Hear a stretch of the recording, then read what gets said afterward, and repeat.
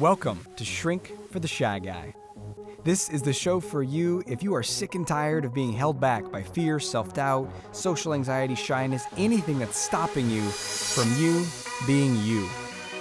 I'm going to share the most powerful tools and resources that I've been discovering over the last 15 years on my journey to eradicate social anxiety and instill confidence, first in myself and then in every single person that I meet on my journey. You're going to learn these tools and how to apply them in your life now so that you can become the most free, powerful, bold, authentic version of you.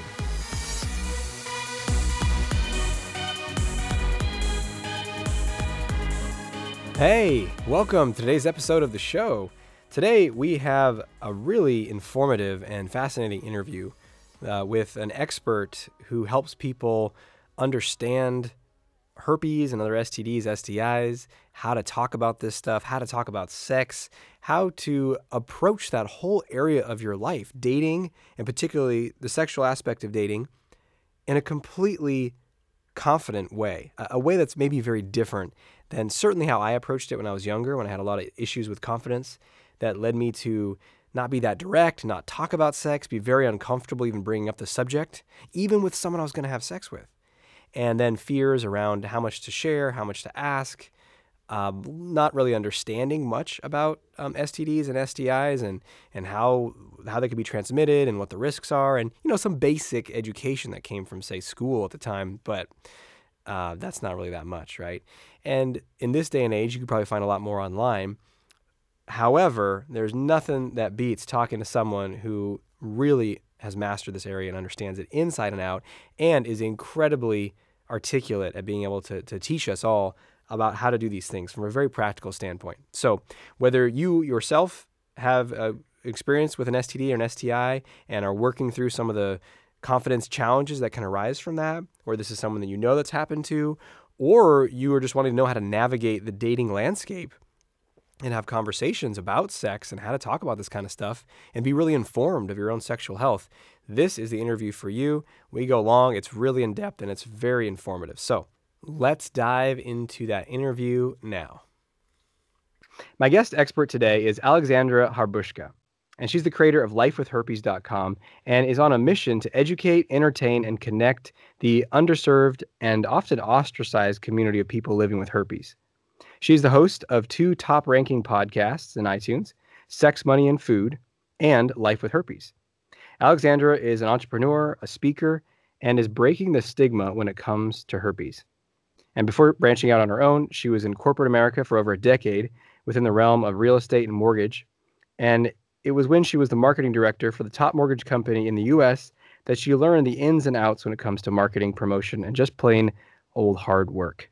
She's created an online community for people living with herpes where she provides support, security, and education materials. Thank you so much for joining us, Alexandra. Thanks, Aziz. I'm really excited to be here with you. So one of the things that I love about what you're doing, well, first of all, you're taking all that knowledge and experience from marketing and then applying it to spreading a message that is absolutely essential and is covered with a lot of shame and privacy and people not wanting to talk about it. And one of the things I love about your approach is not only do you provide these resources and education, but you're also so open book and forthcoming about the whole thing, including your experience. Yeah. And I think that's so healing for people. And so I'm wondering, for listeners who aren't familiar with you, can you share a little bit more about your story and why you got started down this path?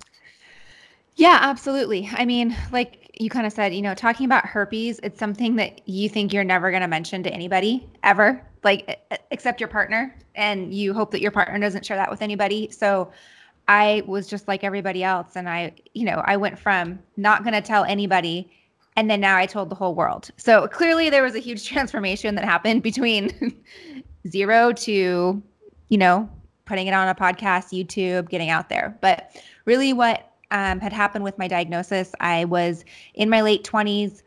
I had this, I'm like, where should I start with this story? The idea of herpes, the idea of an STD, and the idea of dating, those are all things that our society has already put a definition on, right? You should be married by this age. You should date this person. You should. You know, the person with an STD, we all have our own definition of them, but they're, you know, quote unquote dirty. They slept around. They deserved it. They, you know, whatever you want to put in that idea of an STD, that's what that person is, right? And I realized that when I was diagnosed with herpes, I went, oh my gosh, I'm not this person at all. How is it that I have this, yet I'm not that person? And so that didn't happen overnight. It took 2 years. But it's a very powerful moment because you start, you know, you Google and you're like, okay, who's the demographic and da da da da da da da da, and it just turns out that whether it's herpes, whatever STD it is, STI, however you want to put it, it's something like we don't sign up for, and really we should be doing sex education that's more like, hey, if you have sex, you're going to get this. Kind of like if you go into the office during the holidays, you're going to get a cold or a flu or whatever is going around the office. Like it just is what it is. Mm-hmm. Opposed to shaming it and making people feel bad. So back to my story on being diagnosed, you know, I was in my late 20s. I was 28 years old. I was dating somebody. I absolutely trusted him. And all of a sudden, one day I went, ooh, that doesn't feel right. And as the day went on, I'm like, ooh, something really doesn't feel right. And then you're like, oh gosh, like something is really not right. I'm in a lot of pain. Never thinking it would be herpes, of course, because I would never get that. That's the mindset. And I know your listeners right now who are listening who have herpes or have contracted some other STI, they're thinking the same thing in their mind. Like, I would never get that. And so, of course, I go into the doctor and she looks at it and goes, well, I don't think it's herpes, but I'm going to go on ahead and test you. And, you know, you get the phone call, whatever, 24, 48 hours later. I don't really recall. But that phone call of hearing the doctor on the other line say, Alexandra, I'm sorry to tell you, you have genital herpes, was it was an extreme pivotal moment in my life. I didn't realize it was pivotal at the time, but it was an extreme, you know, like you're almost in slow motion or deer in the headlights, or how do I move forward? The anger hadn't set in, but it was just absolute shock. Like, no, there has to be something wrong. There's no way. Like there's no way that I would pick somebody to sleep with that would have herpes, because I just wouldn't pick that, right? That's your mind. That's all of our mindsets. So after digesting the information, I called my best friend, and she had the best, and this was all within minutes. She had the best piece of advice. And she said, Alexandra, what you need to do right now is not talk to me, but you need to hang up the phone and you need to go tell your partner and your past partners, because really we don't know who it came from. You know, you at the moment you don't know. It's assuming it's the person that you're with, but at the same time, as I can get into more about herpes later on, you don't really know necessarily who it came from.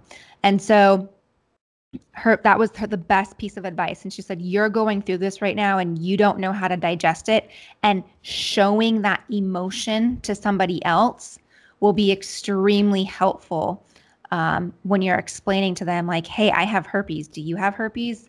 Opposed to, you know, a month down the line when you're angry or pissed off or in that rage mindset, or if you've gone past that and digested it and you're okay with it and it's like, oh, I have herpes, do you? You know, like there's so many different mindsets. So that was the best piece of advice that she gave me. And I did. I did what I could in person. And then, you know, the people I couldn't tell in person. And I went really far back in my history because I just thought, you know what, let's just go all the way back pretty much and let them know. So I did my best. And the person I was dating, he was the last person I told that day because we had a date that night. And it's very interesting the response you got from different people. Some people, it was like, oh, well, it wasn't for me because I would never sleep with anybody like that. Kind of like what I just had mentioned earlier.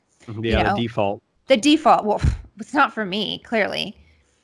Or it was, oh my gosh, I am so sorry. I don't think it's from me, but how can I be here for you right now? Like, what do you need? Because you're clearly not okay.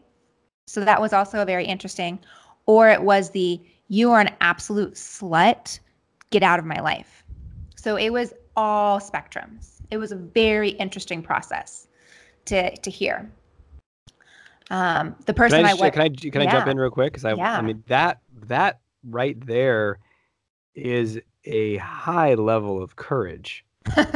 I mean, so you're talking literally like the day you find out? Yeah, within an hour, like within minutes. I mean, that's really powerful. And your willingness to engage in those conversations and to receive back whatever comes your way. Like there's a level of kind of going into the unknown there that I think, many listeners would just be in awe of. Right. We either fight, flight, or freeze in any of this. And I thought to myself after I hung up the phone with my best friend, I thought to myself, okay, if this was my future self, or if this was somebody I really cared about and I could prevent her or him from getting it, how would I do that? And it's basically somebody else didn't have the courtesy, courage, whatever word you want to put in there, to make that phone call. Because had somebody else made that phone call and say, hey, this popped up, you need to go get tested, it would prevent the transmission. I mean, not transmission. It would prevent the spread of what herpes is. And that it's because people are so scared to mention it. And they're like, I just won't say anything and hopefully it'll just never come back to me. Mm-hmm. And so I just thought, okay, if I could prevent somebody else from getting this, because that's the reason why I have it, is because somebody didn't pick up that phone. Yeah. Yeah. It's powerful. And you did that. Mm-hmm. And so you made all these calls, and then the last person you talked to about it with was the person I was dating. Person you were dating, and what happened there? He's the one that called me a slut. And it was very interesting. So prior to going over to his house, I, of course, had to go to the pharmacy to pick up my antiviral. And at the same time, I had a yeast infection. So I had a yeast infection. I had just been diagnosed with herpes, and I also had my period. So when I was checking out at the pharmacy, I bought chocolate, I bought wine, I bought tampons, picked up my herpes antiviral and my yeast infection antifungal. So the pharmacist was like, whoa, this girl's like really having a bad day, like I can laugh at it now.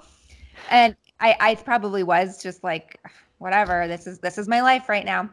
So when I told the guy I was dating, and he's like, whoa, the pharmacist must have thought you were such a slut. Like that was his response. And I was like, well, that's not what I was thinking. I was thinking he must have thought I was really having a bad day, which I was. And yeah, the guy that, the person you're dating, you want that person to be there for you. When you have sex with somebody, you don't realize it, but you are sharing every bit and part of yourself with this person. You are opening up in so many different ways, and and sex now is very casual, and I think we still forget that. And so when you are with somebody, you hope that they will show that same respect. And here I was, crushed, devastated, basically knowing it was from him. And he called me a slut, kicked me out of his house, called me a bunch of names. Of course, now as I'm telling the story years later, it's not as, what's the word I'm looking for? I'm not as shaken by it. But I mean, I was just absolutely devastated that he would call me these names and basically say, like, you brought this into my house. You get out of here. Of course, at that point, my self-esteem was low. We made up and we continued to date for 2 years. And that's a whole nother story if you want to go down that. But the point that I really try to drive to my community and to people when they are diagnosed with herpes is you are on this emotional roller coaster because you have society telling you you're an awful person. you're going like, well, I'm not this awful person. I got it from my boyfriend. I got it from my girlfriend. I got it from my spouse. I got it. I don't know where it came from. I haven't had sex in 3 years and I just got this. Like whatever it is, like there is no stereotype for people with herpes. There is this awful stigma out there. And the crazy thing is the majority of the population actually has herpes. Yet we're the people driving the stigma. I drove the stigma. As I mentioned in the beginning, like I said, I would never date that person. I would never have sex with that person. Ew. Right. Mm-hmm. And I can guarantee everybody listening right now has this idea of the person. Like you can create the image of the person in your mind who has herpes. And the fact of the matter is, there's not one characteristic. We all are that person. Does that make sense? Yeah, yeah. I mean, when you said that, like the people, because I know people that do, and what comes, I mean, some are parents, some are at all different ages, and so my perception was, I think the stigma is really interesting because I think growing up in the culture, I had that as well. For me, it manifested as fear of getting it. Sort of like in my mind, it was sort of like, oh, a certain percentage of people just are unlucky. Yeah. And this is my psychology, right, at the time. Like, and those people, and they're not necessarily worse or a slut or something. Like, it's just like, hey, if you're with the right person in the right context, then that's what would happen. And you said something really interesting there. You said, well, actually, most people have it. Are you talking about genital herpes or both? Oral herpes? Both. So I don't know depending on how you want to look at this, whether you're lucky or unlucky, the majority of people with herpes do not show symptoms. So that's great news for the majority of the population that don't show symptoms, which means you're not getting outbreaks. What that does mean is that you probably haven't been tested, or you have been tested, you know about it, but you're like, I don't get outbreaks, I'm not going to worry about it. The problem with that is you still are able to transmit it without any symptoms. So that's kind of the sneaky side of this virus. It's not your typical virus, and that's one of the reasons why there's been so many. It's been very difficult to find a vaccine for it, is because it is sneaky. Its incubation period is different in every person's body, and the way it shows up in a person is different in every single person. So it's really hard. It's like, shooting targets in the dark. You can't really figure it out. But yeah, so what's really interesting is 70% of transmissions occur without an actual outbreak. That's huge. And the testing is such that someone who's never had an outbreak can go get tested. And is it accurate results, or is it percentage chances that you may have it? So here's how it works. And there's basically two types of tests. There's one that is I guess there's three types. There's one that's a clinical diagnosis, which is just a visual, which, a doctor can look at it and go, yep, that's herpes. And in most people that have outbreaks, you can say, yep, that's an outbreak. It's like, yep, that's a zit. like we've all had a zit, and we can look at like that's clearly a bad zit. You know what I mean? So same thing, like doctors can look at herpes and go, yeah, that's definitely a herpes. That's a clinical diagnosis. There's also one that is a culture or a swab of the actual outbreak. So it's when a doctor would take something, like a Q-tip looking thing, go into the open sore and get a swab of the active virus and then test that. So that is one type. And then the other type is when you would do a blood test, which means you're looking for the antibodies. Now, there's pros and cons to all of them. So if you're doing a clinical diagnosis of just visual, there is more room for error on that one. But the other thing that's not great is you don't necessarily know what strain you have. There are two strains. The really good news with a visual diagnosis is you can get diagnosed faster, meaning you can get the antiviral in your system faster, which is really key to getting over the outbreak. So that's the clinical diagnosis. Then we were doing the swab. The pros and cons to that are you have to have an outbreak.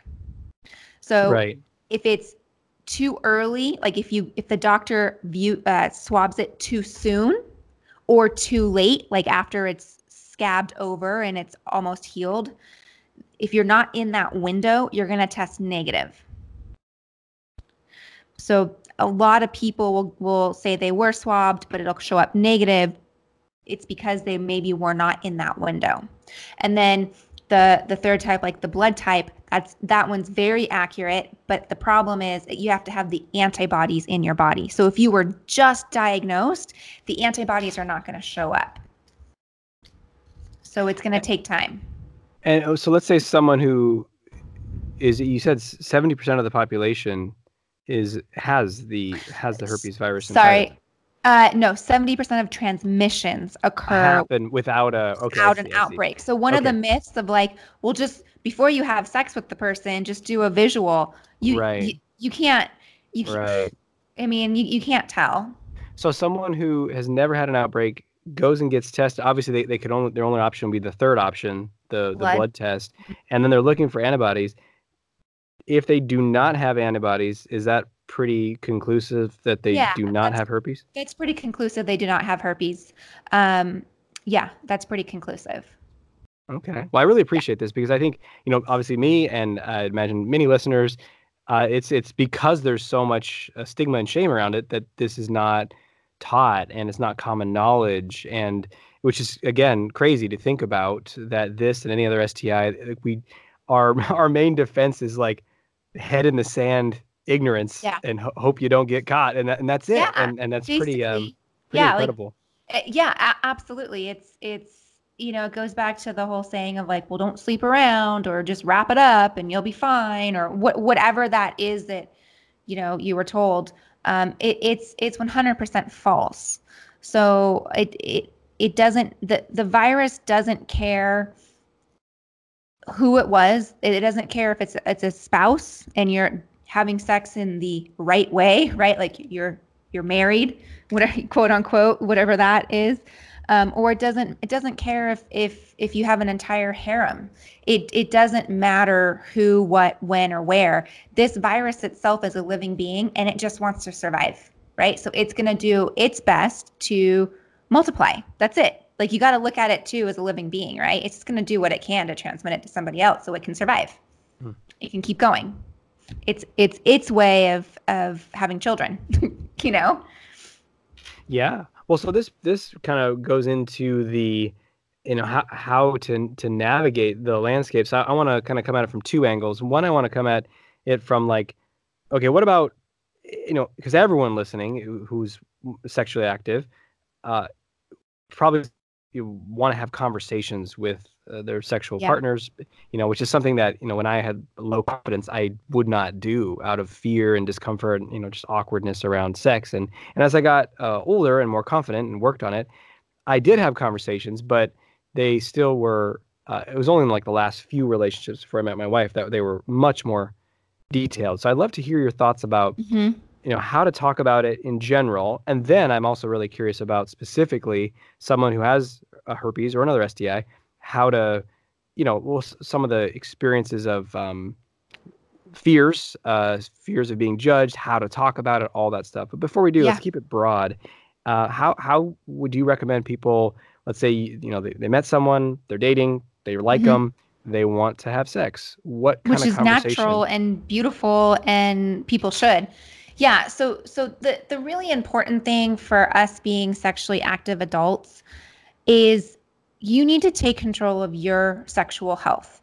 If you don't respect your health, your body, your needs, then nobody else is. So just like what you were saying, Aziz, is, early on in dating, you're like, I just kind of avoided the conversation because I didn't have the confidence to stand up or have that really awkward conversation about sex, right? We're not taught to talk about sex.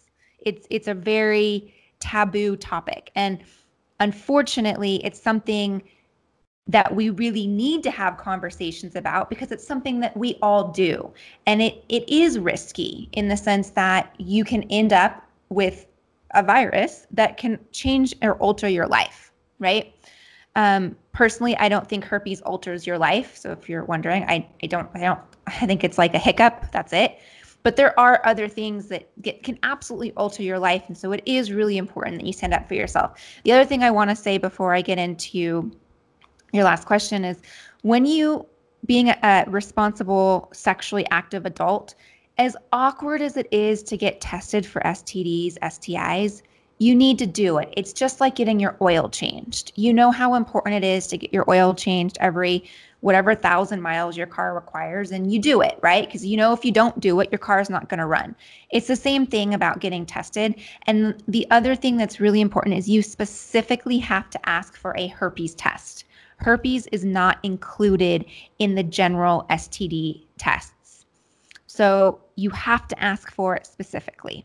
So that's another key, which is I have huge issues with that it's not included, but you do need to ask for it. So that's very important to make sure that that is up there. But before you jump into bed or get in between the sheets with somebody, it's back to your sexual health and all that. So we're taught to have sex through movies, right? We're taught through Hollywood. We're taught through drama and suspense and romance. And, we're taught like, oh, the women see this idea of like, there's going to be rose petals lining, the way to the bedroom, candlelit with violins playing. And men look at it as like, some hot porno, right? Like, yeah, she's just gonna like drop her panties. It's gonna be awesome, right? And like, I don't know about you, but neither one have ever happened, right? Like, it's just not how it happens. And what's lacking in Hollywood and what we see is really the conversation of sexual health, that conversation. I get how when you're in the moment, it is this unbelievable urge, and I get it, and I've been there, and I've done it, and we've probably all done it. But it is very important to have the talk prior to becoming sexually active. And the talk, in my opinion, that I've seen work the best with my community is, hey, I want to have sex with you, like however you want to say it. I want to take this to the next level. I really like you. I like where this is going. Not sure when we're going to get there. However, I want to talk about sexual health, and I want to talk about both of our sexual health. So we need to talk about when the last time was we were tested. We need to talk about birth control. We need to talk about kind of what is the plan here. And I think, and I'd like to hear your opinion, Aziz, but I feel that women are less confident in this conversation because we really want the guy to like us. We're not going to ask questions like, am I the only one you're sleeping with? Are there other women? Where are you like, and you don't necessarily want to have the like, what are your intentions talk, but you want to know, hey, like, I want to know where this is. And you as the person in this relationship need to decide what you feel comfortable with. If it's okay that your partner has multiple other partners, great. But I think it's just fair that and vice versa. If you have multiple other partners, it's fair that that partner knows, because again, you're unknowingly putting this person at risk. I just think it's the fair thing to do. It's a really hard conversation because it does force a relationship conversation. And again, we don't always want to force that conversation. We don't want to seem like a stage 5 clinger. But remember, it's your body. And if you don't respect it, nobody else is. Yeah, I love it. And it's interesting having, worked and taught around confidence in dating and relationships, as well as other areas for years now. Everything you're saying doesn't seem unreasonable. It seems like, oh yeah, of course I'd want to do that. And maybe having, worked a lot with people around assertiveness for years too, it becomes it seems really off to me now to not do that. To just act, and the magnitude of what you were talking about with sex earlier, about just kind of this total openness and merger with someone, even if it's not perceived that way, it is both on an emotional, biological level. But then if they are sleeping with someone else and you are directly now in contact. And so it's very much a level of being on your own side and taking care of yourself and putting yourself first and your own health first in a very healthy self-interest kind of way, self-sacrificing kind of way. Right. And I think that that conversation, is really interesting because if the person who's like, I don't want to have that conversation, might repel the person, they might turn them off. But it's almost like I see it as like a polarizing magnet or a filter. It's really like a Yeah. filter to see what kind of quality of maturity does this person have to Right. talk about sex, to work with emotions, to be able to communicate. Like, yeah, we're just early on, and this doesn't mean that we're going to be, in a relationship. If that's, maybe we're just still wanting to date other people, and yet this is important for me to know to even do at that level, even play Right. it at that level. And it reminded me when you were talking that Candace, my wife now, before we slept together, she wanted me to have another STD, STI test because Mm-hmm. I'd had one, but I don't, my oil changes, I don't know if they were that regular, so Right. it was probably a year or so previously. Yeah. And she's like, well, have you slept with other people since then? I was like, yeah. And she's like, okay, well, before we sleep together, I would, and this is part of a broader conversation we were having about it. And for me, instead of that being a turnoff or something, I was like, okay, I will do that. It's probably Mm-hmm. good for me to do that anyway. And I want to be closer with you, and what you're saying makes sense. And so there's like, if you're with someone who's mature, Mm-hmm. then that won't be this weird turnoff. And if Mm-hmm. you're someone who's very immature and they, react or try to push past that or something, that's a red flag Mm-hmm. that you would want to, not have sex with that person. Absolutely. I mean, and people say, well, I don't want the rejection. Well, the truth of the matter is you could be rejected for some totally other reason that has nothing to do with sex, that has nothing to do with STIs.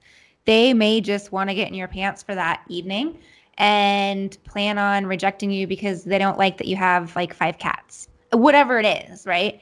So if this is like the first barrier that's like, you know what, get them out, great. There's so many more people out there that, like you just said, yeah, I want to go get tested for you because I really respect you and you respect yourself. And so I'm going to respect you and I'm going to respect myself. It just takes the relationship to a whole new level and it takes it to like just respect, absolute respect. Yeah, and you were talking about self-esteem earlier, and that and that relationship when you're in your late 20s, and you referenced, well, maybe I stayed longer because I didn't, you know, Mm-hmm. the implication was if you had higher self-esteem, you might have let that Mm-hmm. night end the relationship. Mm-hmm. And there's something about that, I think, for people, for women to realize and for men to realize that as your self-esteem goes up and as your confidence goes up, you realize that you're the selector. Mm-hmm. And if someone is coming to you and they're like, I want to sleep with you, and you're like, well, here, let's have this conversation. Mm-hmm. And um, instead of that repelling them, it's like you are, it's like a barrier to entry. It's like if Mm-hmm. you really want it, you gotta climb over this wall.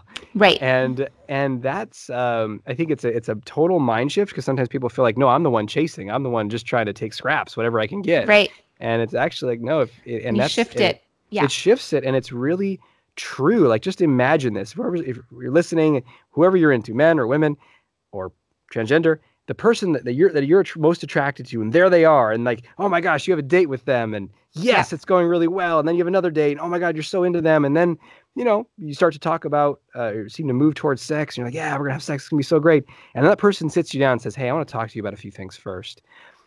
Most people in that position would just be like, yeah, okay, great. Okay, Great. what else? Tell me more. Like, I'm so into What you. do I need to do? Yeah. Yeah, what do I need to do? And that again is back to that filter and that self-esteem. So the Mm-hmm. reason I'm circling back to that is because it this mindset opens up the possibility to have that conversation, Mm-hmm. because otherwise we can have all the best things to talk about and know what we should talk about on paper, but then in the moment those old patterns of grasping or I'm not enough kick in, and Mm-hmm. we really want to shift that so it Mm-hmm. doesn't happen. And I want to touch on two things on that. One is before I go there, the other I want to rewind is I like to use the analogy of having the sex talk, same as you would never walk through a restaurant and like pick up the rest of somebody's burger and start eating it. or they're half-eaten pizza, or they're half-eaten pasta, or they're half-eaten salad, or whatever. Like that would just be disgusting. Like you would never go up to a total stranger and just start eating the rest of their meal. Yet we will sleep with somebody that we don't know and think nothing of it. Yeah, it's pretty crazy, isn't it? Yeah. I love that perspective that you liken it to. You know, like that would be disgusting to like walk up and like start eating half of someone's, chicken wing. Like, can I gnaw on that too? Like that would be gross. It's like you just, but yet it's no problem to have sex with somebody that you don't know, right? Now, let me ask you. This might just be um, curiosity, but to me, what popped in my head when you said that is like, well, the evolutionary drive to eat a chicken wing. I mean, food, yes, but like that specific food is like, well, whatever. In our day and age, there's an abundance of food. I could eat something else. I could buy my own. But when it comes to sex and like the drives behind sex, it's like, whatever's triggered in us, we're like, I want to have sex with that person. And it like it can override everything, like all the logic, all the, the description you're giving here. And I think it's really fascinating that we're dealing with such a powerful force. And I wonder if in our history, and you probably know a lot more about this than I do, but long ago history, I wonder if there was such a prevalence of STDs and STIs. I'm talking like maybe many thousands of years ago. Yeah, and I if there bet there was, was. I bet it was the same. mm-hmm. Just because of the hygiene.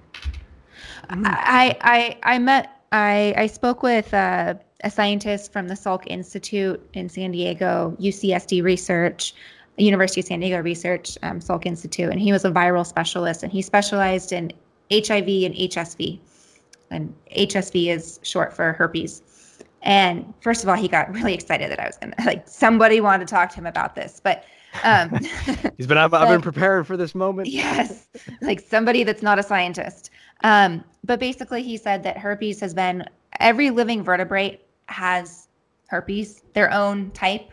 Oh, wow. We've been living with it since, beginning of this earth. It's just what goes along with living. Like herpes, there's over 100 different herpes viruses out there. There's really only 8 that affect humans that play a role in our life. But herpes it's just part of life. It just goes with us. It is what it is. That's fascinating. Mm-hmm. Well, so my intellectual curiosity could probably go for hours on that kind of stuff, but Yeah. to keep it really, practical for listeners. So I think that's a great information and pointers you shared around the conversation. What about when someone does have, the moment they find, there's kind of that dramatic moment of finding out, and then the different stages you talked about of anger or the things that can work through. But one thing I really want to ask you about is no doubt people, because of the shame, because of the stigma, someone has it. I just wonder if someone is, okay, first they need to work through their own fear and judgment but then another even bigger issue that's very relevant to my listeners, around social anxiety is, look, I even if I get okay with this, the truth is that most people have these judgments about it. And so won't partner or people that I want to date reject me? And, I know you could say, well, I should have really high self-esteem, but I mean, aren't I really cutting down my pool? And when, 9 out of 10 people not want to sleep with me, these are some of the concerns that I have actually heard from different people that are pretty early in that process of navigating that world. And I think you have such a wealth of information about this. So how does someone navigate it? How do they talk about it? Are they really facing a lot of judgment and rejection? What happens? Yeah. Well, a lot happens, right? So first, when you're diagnosed, one of the major things that's crucial and at the forefront of your mind is like, how do I get rid of this? Like, so that's really what's on your mind. I'm in so much pain. How do I get rid of this? Then once it goes away, then that's usually when the anger happens. That's when oh my gosh, how am I going to move forward? Oh my gosh, I have to stay with this person because nobody else will love me because I have this. Like, like no one else is going to love me. I guess this is the way that it's going to be. And that's not true. And it does. It takes time to get off that. I like to call it the emotional roller coaster, because on one hand, your life has just shifted tremendously only because of a stigma. And on the other hand, it's just a stigma and your life is just the same. And you're using this as a scapegoat for all other issues. So I really find the longer I work with people on this, they're using herpes as whatever it is that they feel like they can't achieve. It's because of herpes. I can't get that promotion at work. It's because of herpes. I can't graduate college. I had to drop out because of herpes. The guy or girl that I really like doesn't like me because I have herpes. I can't lose weight or get in shape. I can't go to the gym because I have herpes. I can't blah, blah, blah, blah, blah. And it's a really easy, low hanging fruit to use as a scapegoat. And then when you really dive deeper, that's not the issue, right? The issue is something else. But I was guilty of it. Everybody that I talk to in my community is guilty of it at some point in time. As we use this, we feel alone. We feel like nobody's ever going to have sex with us. Nobody's ever going to want to even touch us. Feel that we think they're going to think that stigma of us. We can't do certain things maybe because we have herpes. I hear from people in college, they're like, I just feel like I got gypped on my college experience because I can't date anymore. And I'm like, why can't you date? Like, you can date. It's nothing to do with, herpes has nothing to do with dating. Yeah, so they kind of they have it, and in that emotional roller coaster, there's probably just a lot of preconceived ideas of what's allowed and how it's going to go and how people react, and then they hit that internal wall of their ideas, and don't actually test out what's really possible now. Correct. So whatever it is, specifically, you and I are talking about dating, which is usually it's the biggest one that people think of, but again, it's anything from job to income to diet to whatever. I mean, is the job that because of the periodic effect of the painful outbreaks, or just there are people that believe like, hey, I really wanted to be a firefighter. I've had people ask me that. I want to be a firefighter and now I can't. And I'm like, you can be a firefighter. I was in ROTC and my dream is to become a captain of a ship, and I can't join the Navy now because they're going to do a physical test on me and they're going to find out I have herpes. And I'm like, what? Do you know how many people in the Navy have herpes? Like, please, so they have these like totally unfounded, made up story, 100%. And then they react to it and collapse. Oh, really? That's so 100%. Interesting. So they're kind of, we talk a lot on the show about what I call our safety police, which is the internal collection of voices that tell us that we can't do things, to not put ourselves out there, to not try, that it's going to fail, that no one's going to like us. And then we believe those stories, and then we stay safe by not trying, not doing anything, not putting ourselves out there. So it sounds like they just plop, this herpes is another character in the safety police that, now I can't. It's easy. I can't have children. I can't date. I can't. Nobody's going to find me attractive. So I might as well put on a bunch of weight because I don't need to worry about being healthy anymore. Whatever it is. Yeah. So where am I? So that's not true. Yeah. So what's true? Like, what actually where am I going with this? So the truth is the person being diagnosed has to come to terms with it and has to release it. Just go like, you know what? I have other viruses in my body. I have the chickenpox virus. I have the most recent cold that I got. I have the flu virus. I have the whatever virus. I have mono. Whatever. Those viruses don't hold me back, right? Like, I've never heard anybody say, well, I got the chickenpox, so I can't become a firefighter. Like, please, that would be ridiculous, right? And it's funny, but it's just as funny as saying herpes. Like, oh, I have herpes, so I can't graduate college. I'm like, what? It's nothing to do with graduating college. So you have to just put it into perspective and say, all this thing is, it's a microscopic virus that 2 out of 3 people have HSV1 and 1 out of 6 have HSV2. So one of the things that I like to say is you look at some of the most powerful people in the world, most powerful people, pick 3 of them. 2 out of the 3 of them statistically have herpes. Do you think that kept them from doing what they did to be the most powerful? Nope. Clearly it didn't stop them, so why should it stop you? I love it. Mm-hmm. Yeah. So it's really taking total ownership Yes. of your life and not letting this, particular experience of getting herpes become a determining factor that stops you from pursuing something that's meaningful to you. Yes. And so what about, and I mean, people, I get it, when it comes to, say, some of the examples you gave, like, oh, it has nothing to do with graduating college or that sort of thing. But what about someone is like, well, wait a minute, when it comes to dating, and I know you help people with this, how do I talk about it? Won't I have most people not want to sleep with me? Isn't that a reality that I'm going to have to face? Yeah. Well, the first thing is I like to tell people dating has nothing to do with sex. So you can date, you can go on dates and not necessarily have sex with that person. Just because you go for coffee doesn't mean you're going to sleep with them. So I really like to, really break down the idea of dating is we've been so programmed recently to say, well, dating means you're sleeping with the person. And you can you don't I mean, you don't need to have sex to decide like how many people did you go out with and you're like, this is just not the right person for me. Like we are not compatible and goodbye. Right. So it doesn't mean that you need to stop dating. What it does mean is that if you are going to have sex with that person, you do need to have a conversation with them.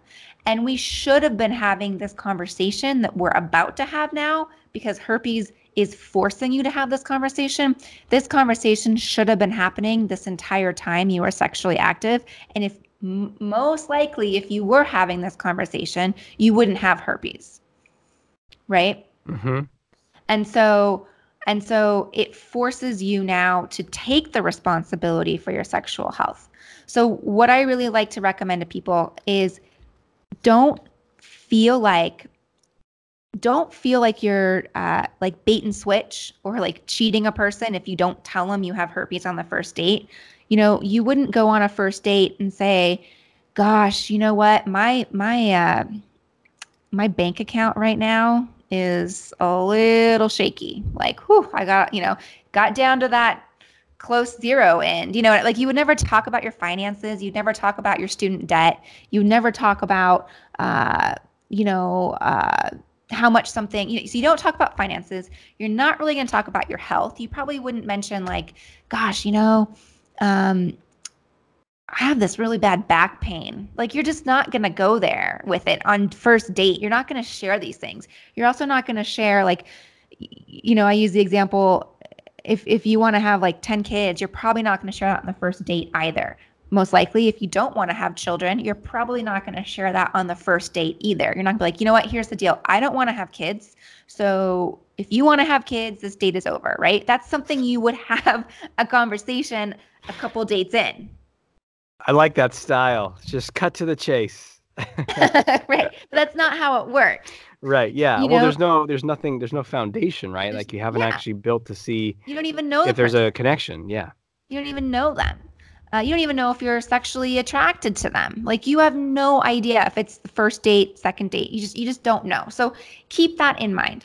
Now, I do have people that say, you know what? I just throw it out there and see what happens. And that's great. If that's your personality and before you even go on the date, you want to tell them, hey, I have herpes. Uh, this is what it means. Let's talk about it. Great. Personally, I believe, hey, get to know the person. See if you even want to sleep with them. See if you even like them. See if they're even your type. And then go on a couple of dates. And when you know you're ready to sleep with them, that's when you have that conversation. I love that. Yeah, And because then you're also making sure that the stuff you were talking about earlier about maturity level and all those things, right? You're getting a sense of what that person's about and what they want out of a connection and all those things to make sure if it's even worth having that conversation, if it feels like someone that you would want to, in a way, just go deeper with in terms of trust and vulnerability and then moving towards sex. Right. It's almost like talking about your ex on the first date. Like if someone's talking about how awful their ex is, like don't go on another date with them. That's bad. Like I'm not on a date with your ex. I'm on a date with you. You know, like absolutely. I don't need this conversation. And one of the thing and the way I like to open it, and I mentioned it before, is you just have the conversation about sexual health. Hey, I want to have this conversation with you. And what I wanted to mention before, remember when I said I have two things, but I stopped and shifted, is not a lot of times, every time until you've disclosed multiple times, you approach this I have herpes as I am a really bad person. So you approach it as like with this mindset of almost like the kid that got their hand in the cookie jar and got caught. Yeah, you're revealing it with like some sort of like bracing and guilt and like, oh God, here we go. I'm sorry. I did something so wrong. Nobody's going to forgive me for it. And I hope that you do. Yeah, boo. Is how we approach it.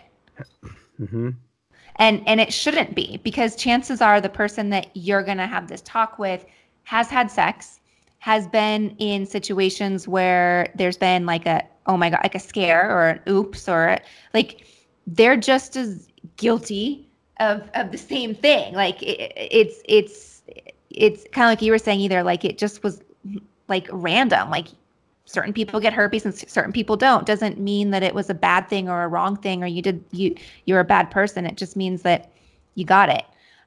So you just need to approach it in the sense that like, hey, the reason why it's really important to me that we talk about sexual health, and I recommend that you go get tested, both people, prior to having sex, because chances are that person may have herpes and not even know it. And that's when you need to have that conversation, is like, hey, I have herpes. It's really important to me that I don't get something else. You know, I wasn't this forthcoming. I wasn't this confident prior, and I want to keep it with just herpes. Like, not that I'm accusing you of having anything else, but you may not know. And let's both be on the same page and just throw it out there. So yeah, I love that. And as you're talking, I wonder if you said the first, number of times you have this conversation is going to come out with this sort of guilty, apologetic tone. Yep.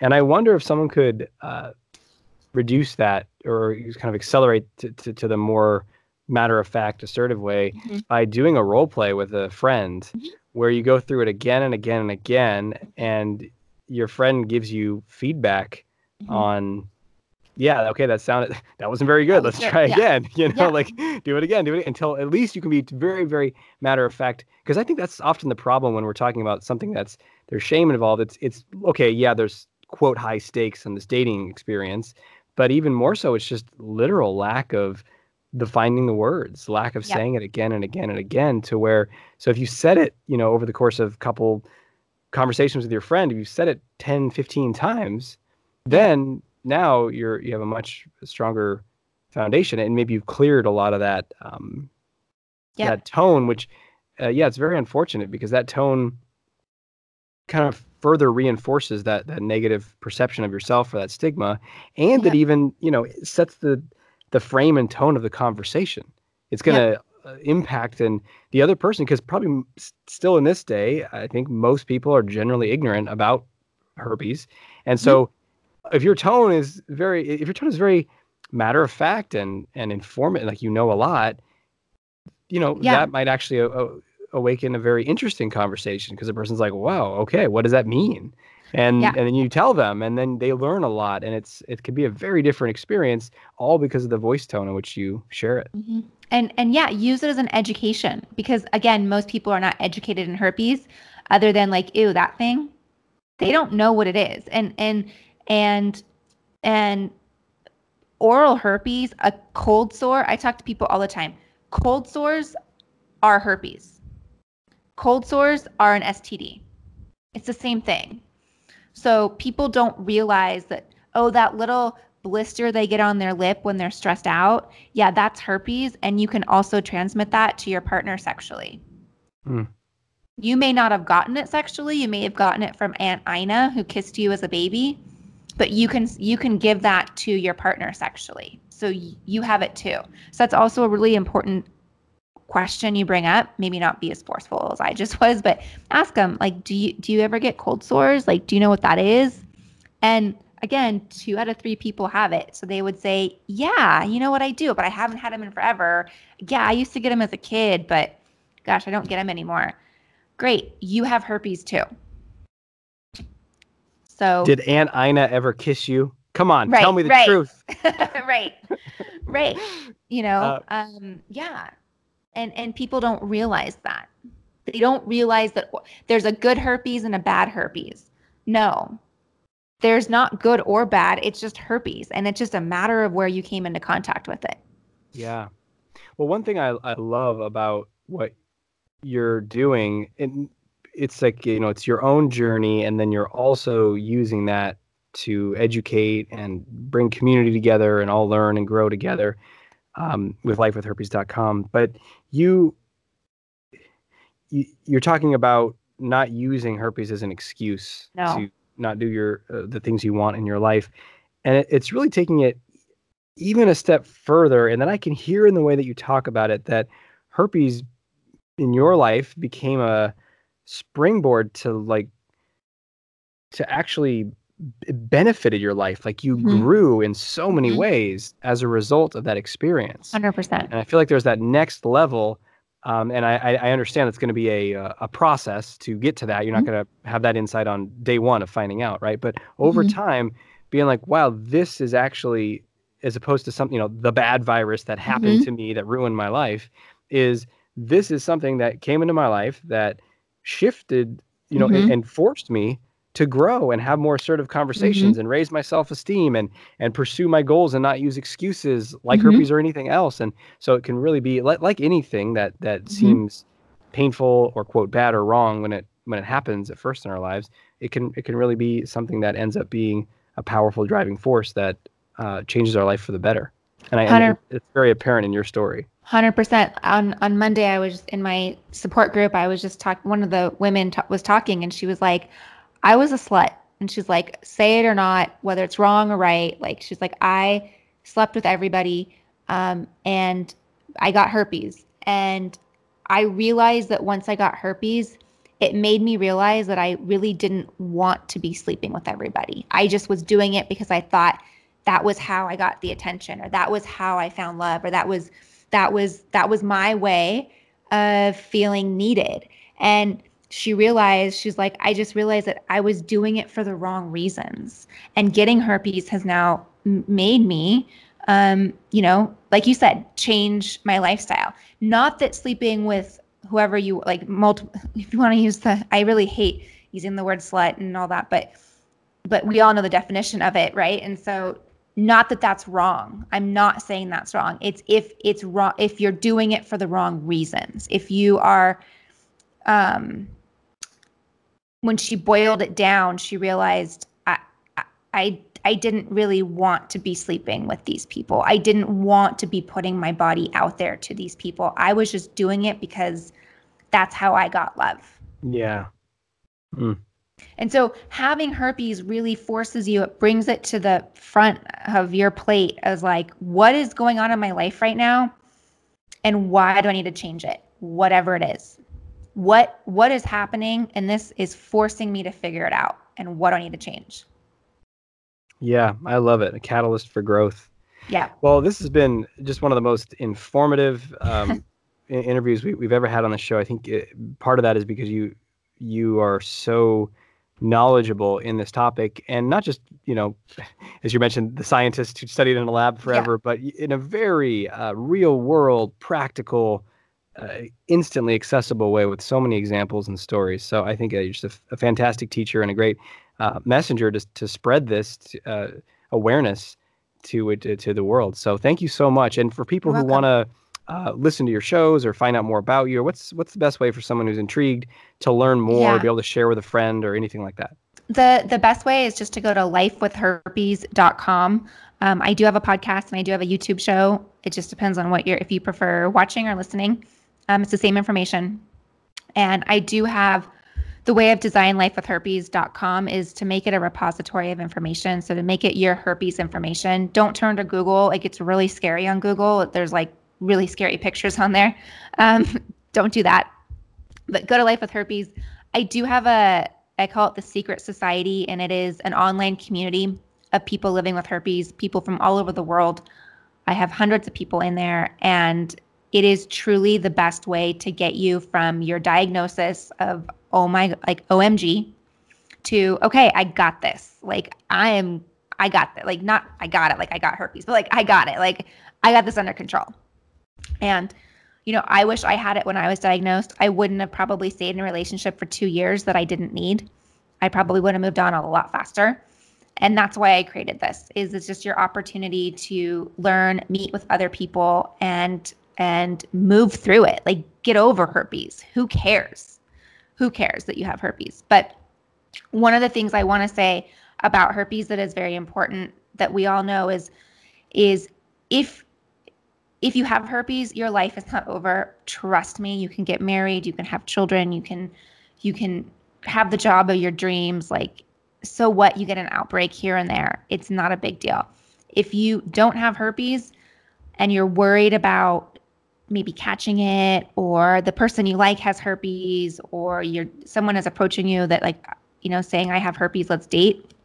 I also want you to know that you've already come in contact with the virus at some point in your life. It is too common for you not to. You've picked up someone else's beer, you shared a cigarette, you've kissed someone, you've slept with somebody. It's just too common for you not to. So don't say no to this person because you're scared of it. Get the information, study it, and decide what works for your life. So I love that. And, and yes, I mean, obviously, anyone listening who is having experience with herpes, I cannot think of a better place to go than your community. I mean, given that hearing you talk, and you are going to be setting the tone of the culture of that community, being the creator of it and leader of it. You're modeling a way of being with it that is a very healthy response to it. So I think that's a no-brainer. So if anyone is struggling with this or feeling alone with this or any stage of it, I cannot speak highly enough about getting around people who have a healthy mindset around something and letting that mindset transmit to you over time. So again, thank you so much, Alexandra, for joining us for the interview and for the work that you're doing in the world. Thank you so much. Thanks for having me. And I obviously love talking about herpes, so it's great. That brings us to the end of the interview and your action step. Time for action. Action. Action. Your action step for today is to talk about sex. Talk about sex like today or tomorrow or this week. And, if you're in a relationship or dating someone right now, great. You have tons of different ways you can bring it up. Maybe conversations you didn't have, conversations you need to have. There's many opportunities there. But even if you're not dating someone, just talk about sex with a friend and talk about it in maybe a more in-depth way, maybe in a more informed way, maybe share a little bit of what you learned from this episode, or ask them some questions or share about your experience, and just go deeper, go into that topic, which can be so private, so veiled. And as a result, we can feel a lot of shame, uncertainty, not knowing what's going on, and this sense of, we can't, hesitancy to talk about it. So let's shift this. So take what you're learning here and become more outspoken, more curious, and bring this into your dating life and beyond. Awesome. Thanks for being with me today. And until we speak again, may you have the courage to be who you are and to know on a deep level that you're awesome.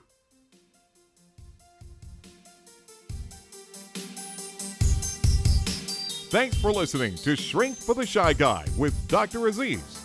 If you know anyone who can benefit from what you've just heard, please let them know and send them a link to shrinkfortheshyguy.com. For free blogs, ebooks, and training videos related to overcoming shyness and increasing confidence, go to socialconfidencecenter.com.